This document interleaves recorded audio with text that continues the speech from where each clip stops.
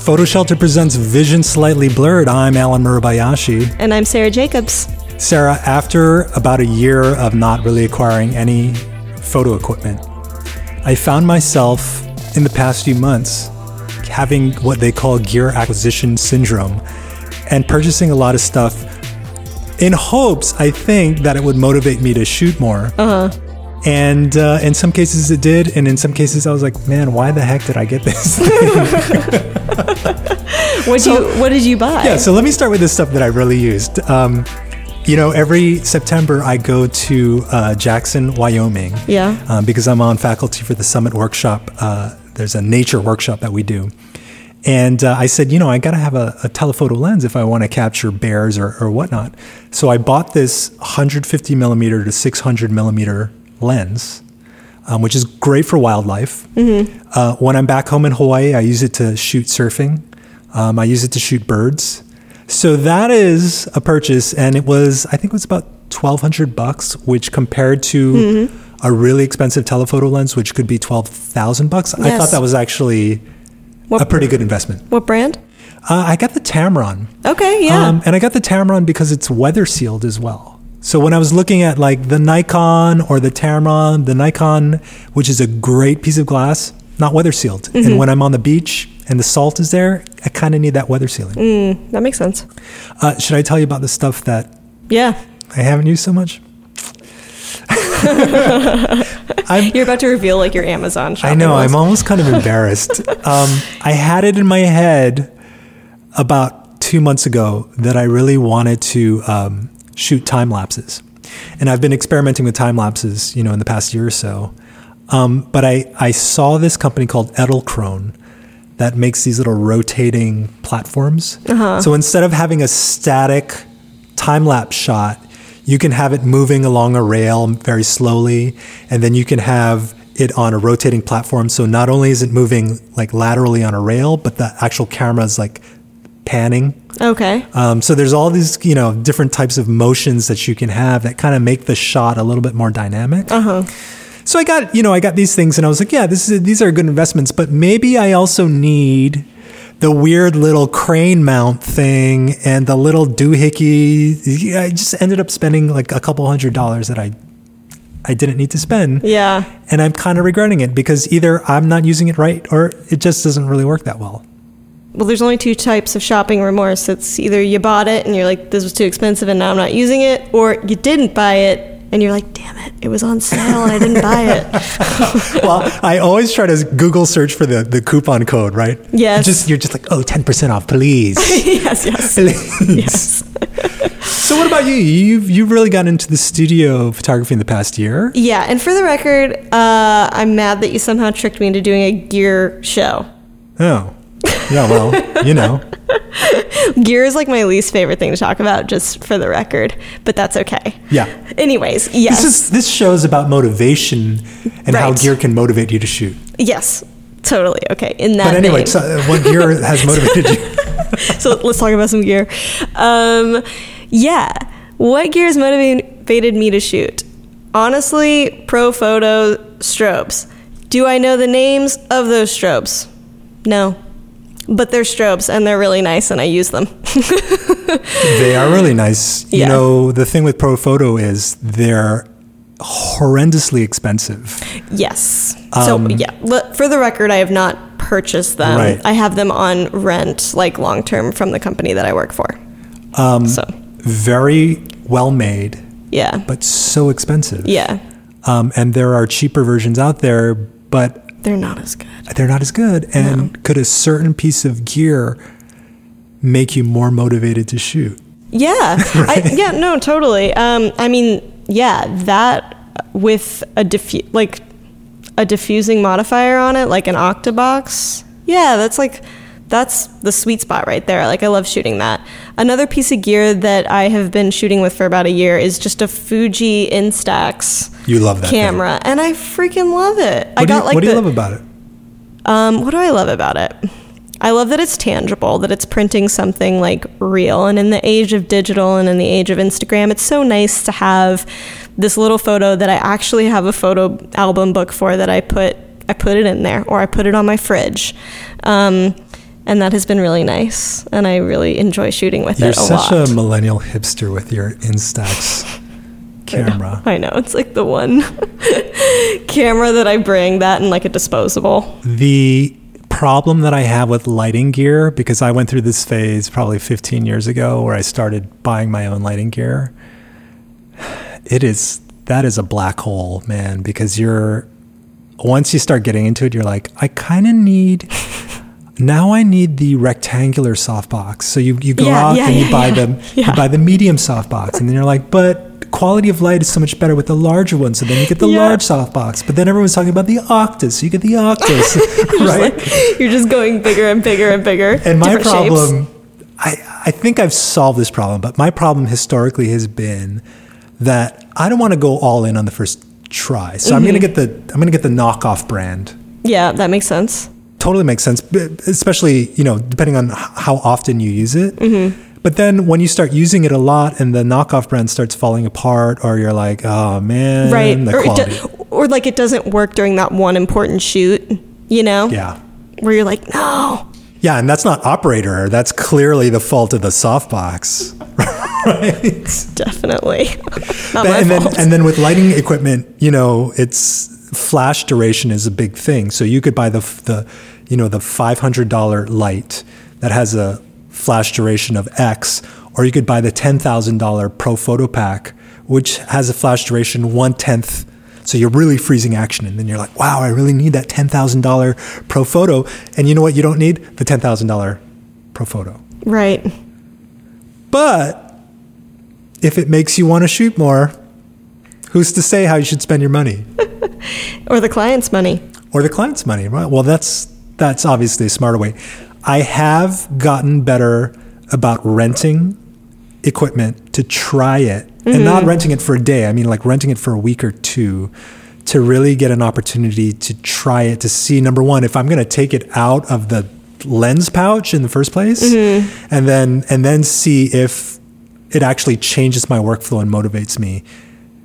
That's if you're smart. like me and you have Amazon Prime, like that's such a thing in New York, right? To have Amazon, where I'll order stuff and it'll literally be sitting in a cardboard box for a week because I've just ordered too much stuff. And then you're like, why do I need all of this stuff? Like, I really thought that battery was going to motivate me to shoot more, but the battery is still sitting in that box. Dang, man. I like going, this is old school, but I like going to the B&H, like the physical store, to buy this type of stuff. Oh, yeah. Yeah, because the only thing I order on Amazon is like cat food. So, not camera gear. Okay, can I tell you my worst purchase in the past year? Yeah. So I was at home in Hawaii, and I was shooting a lot of birds at my high school because I got into my head that I wanted to document biodiversity on the campus because it's a 76-acre campus. So I was going every day and I was shooting birds and I was really liking what I was getting, and I was like, man, this is awesome. It's an awesome project. But now I have to move to plants. And I said, but in order to shoot a plant, you know what I really need? A macro lens. I was just going to say, I don't know a lot, but I know that. No, I'm just kidding. Yes. So I ordered this macro lens, and I get it. And it's not the most expensive macro lens. I can't remember how much I paid, maybe $500, $600. What was the measurement? It's a 90 millimeter okay. macro lens. Yeah. And again, it's a Tamron because I really got seduced by Tamron being this low cost, pretty high performing. I have a couple Tamrons. I like it. Yeah. So I get that thing, and I was using my Nikon mirrorless camera, and I stick it on, and it doesn't work because they're incompatible. Right. And so I'm looking at the Tamron site, and they're like, no, we're never going to support this lens for the Nikon mirrorless camera. And is there an adapter? It doesn't work with the adapter. Oh, shit. Yeah. So I have to put it on my old DSLR, which is fine. Yeah. But I'm like, yeah. So I'm walking around with this macro lens, and I'm like, I'm just going to take these stunning photos of flowers, only to realize that I have no idea how to take a macro shot. Oh. It's just, it's different. It's different, particularly because when you deal with macro, the depth of field could be millimeters. So if you're trying to take a photo of a flower, you can't get it in one shot. You have to do what's called focus stacking. You have to take like 6 photos and then have your software blend all the in focus images together. And then you're dealing with like lighting. There's not enough light for macro because you want to really shoot at f11 or f16 to get 3 millimeters instead of 2 millimeters in depth of field. Yeah. And so that lens was used once, and I took some really crappy photos with it. And then it was kind of sitting in my bag for a while until I took it out this past weekend when I was taking time lapses, because the time lapse is going for like 2 hours. And I'm like, well, I got nothing to do, but I see some bees over there. So I took like 24 photos of bees with the macro lens, but I'm still like, I don't know what to do with this thing. Yeah. Well, I'm not sure. I can't use it, so I'm not going to take it. I feel like I remember back in the day when people were kind of like the mirrorless cameras were getting better and a lot of people were shifting from their heavy DSLRs to those. Did that inspire you to shoot more, like take it out with your friends, all that stuff? 2 years ago, I decided to take some time off and I was traveling around the world. Actually, for 9 months, I was traveling around the world. And my first stop was France, and I was staying there for a couple months. And I took the largest suitcase that I had, and I filled it with clothes and stuff and photo equipment. And I got over to France, and I got to my Airbnb, and I was trying to lift this 50-pound suitcase up this 3 flights of stairs. And a few weeks later, I was like, "What the heck am I doing?" Like, travel is the lightest possible pack you can have in order that you can get around. Yeah. And in those 9 months, I tried to acquire as little stuff as possible. I didn't need a souvenir from everywhere that I traveled, and I only traveled with my Leica Q. No lenses, just it's a fixed lens. So I had a fixed 28 millimeter lens on that camera. Oh, nice. And that's all I had. Yeah. And that 9 month period, it just made me realize, like, I don't need much of anything to have fulfillment out of life and photography and to take good photos and whatnot. And of course, in certain situations, having specific gear would make you take a different type of photo, and maybe a quote better photo because of you had a telephoto lens instead of wide angle lens. But I really felt coming out of that man, I don't need anything. I have this one camera, it takes great photos. And then like the second I got back to New York, and I'm going out with my friends, and I'm like, whoa, I need one of those shirts and I need some of those shoes. And it's just because you're like in the game of being in this metropolitan city. Yeah. And then you just mean like wanting to buy and wanting. Yeah, just feeling like you were just out of it because you didn't have stuff. It was a really weird sensation. And I think I've had some of that with camera gear in the past few months where I'm like, searching for something by acquiring camera gear, and I ain't finding it. Is it inner peace, Alan? Man, I think it's inner peace. I think it's inner peace because does the little rotating platform give me better time lapses? Marginally better. That sounds cool. Marginally better, but you know what gives you good time lapses? When you're willing to stay out there for like 3 hours and take 1,000 photos. Yeah. Or wake up at 5:30. Yeah, exactly. I told Sarah off camera that I set my alarm for 5:30 a.m. to take a time lapse, and when the alarm went off, I convinced myself that it was probably cloudy outside, so didn't make that time lapse. But you know what? I'm gonna do it this morning.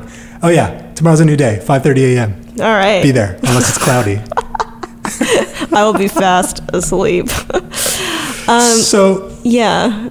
I guess we're just trying to take a better photo, and sometimes the gear helps us, and sometimes it's just a hindrance. Yeah, when it comes to travel, and that could be a whole episode of like how to travel with a bunch of gear. I know a lot of particularly dudes that are really into gear and what you're shooting with and acquiring new gear and making new rigs for like video and for still shots too and all that.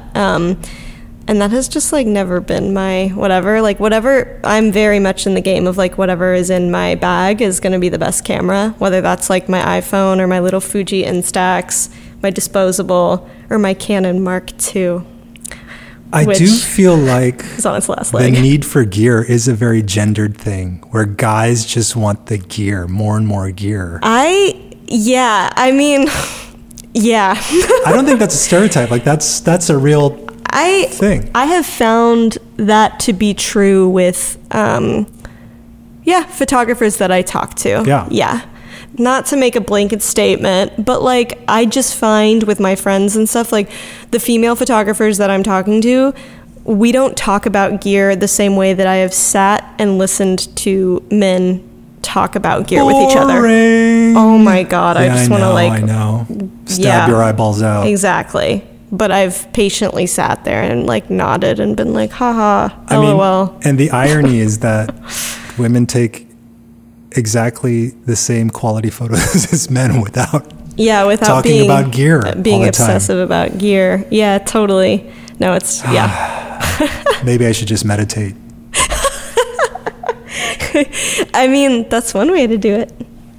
Well, you know what? I'm going to get up at 5:30 a.m. and I'm going to use the little panning platform just to. And it's going to look amazing. It's going to look amazing, and we'll post it. Yeah.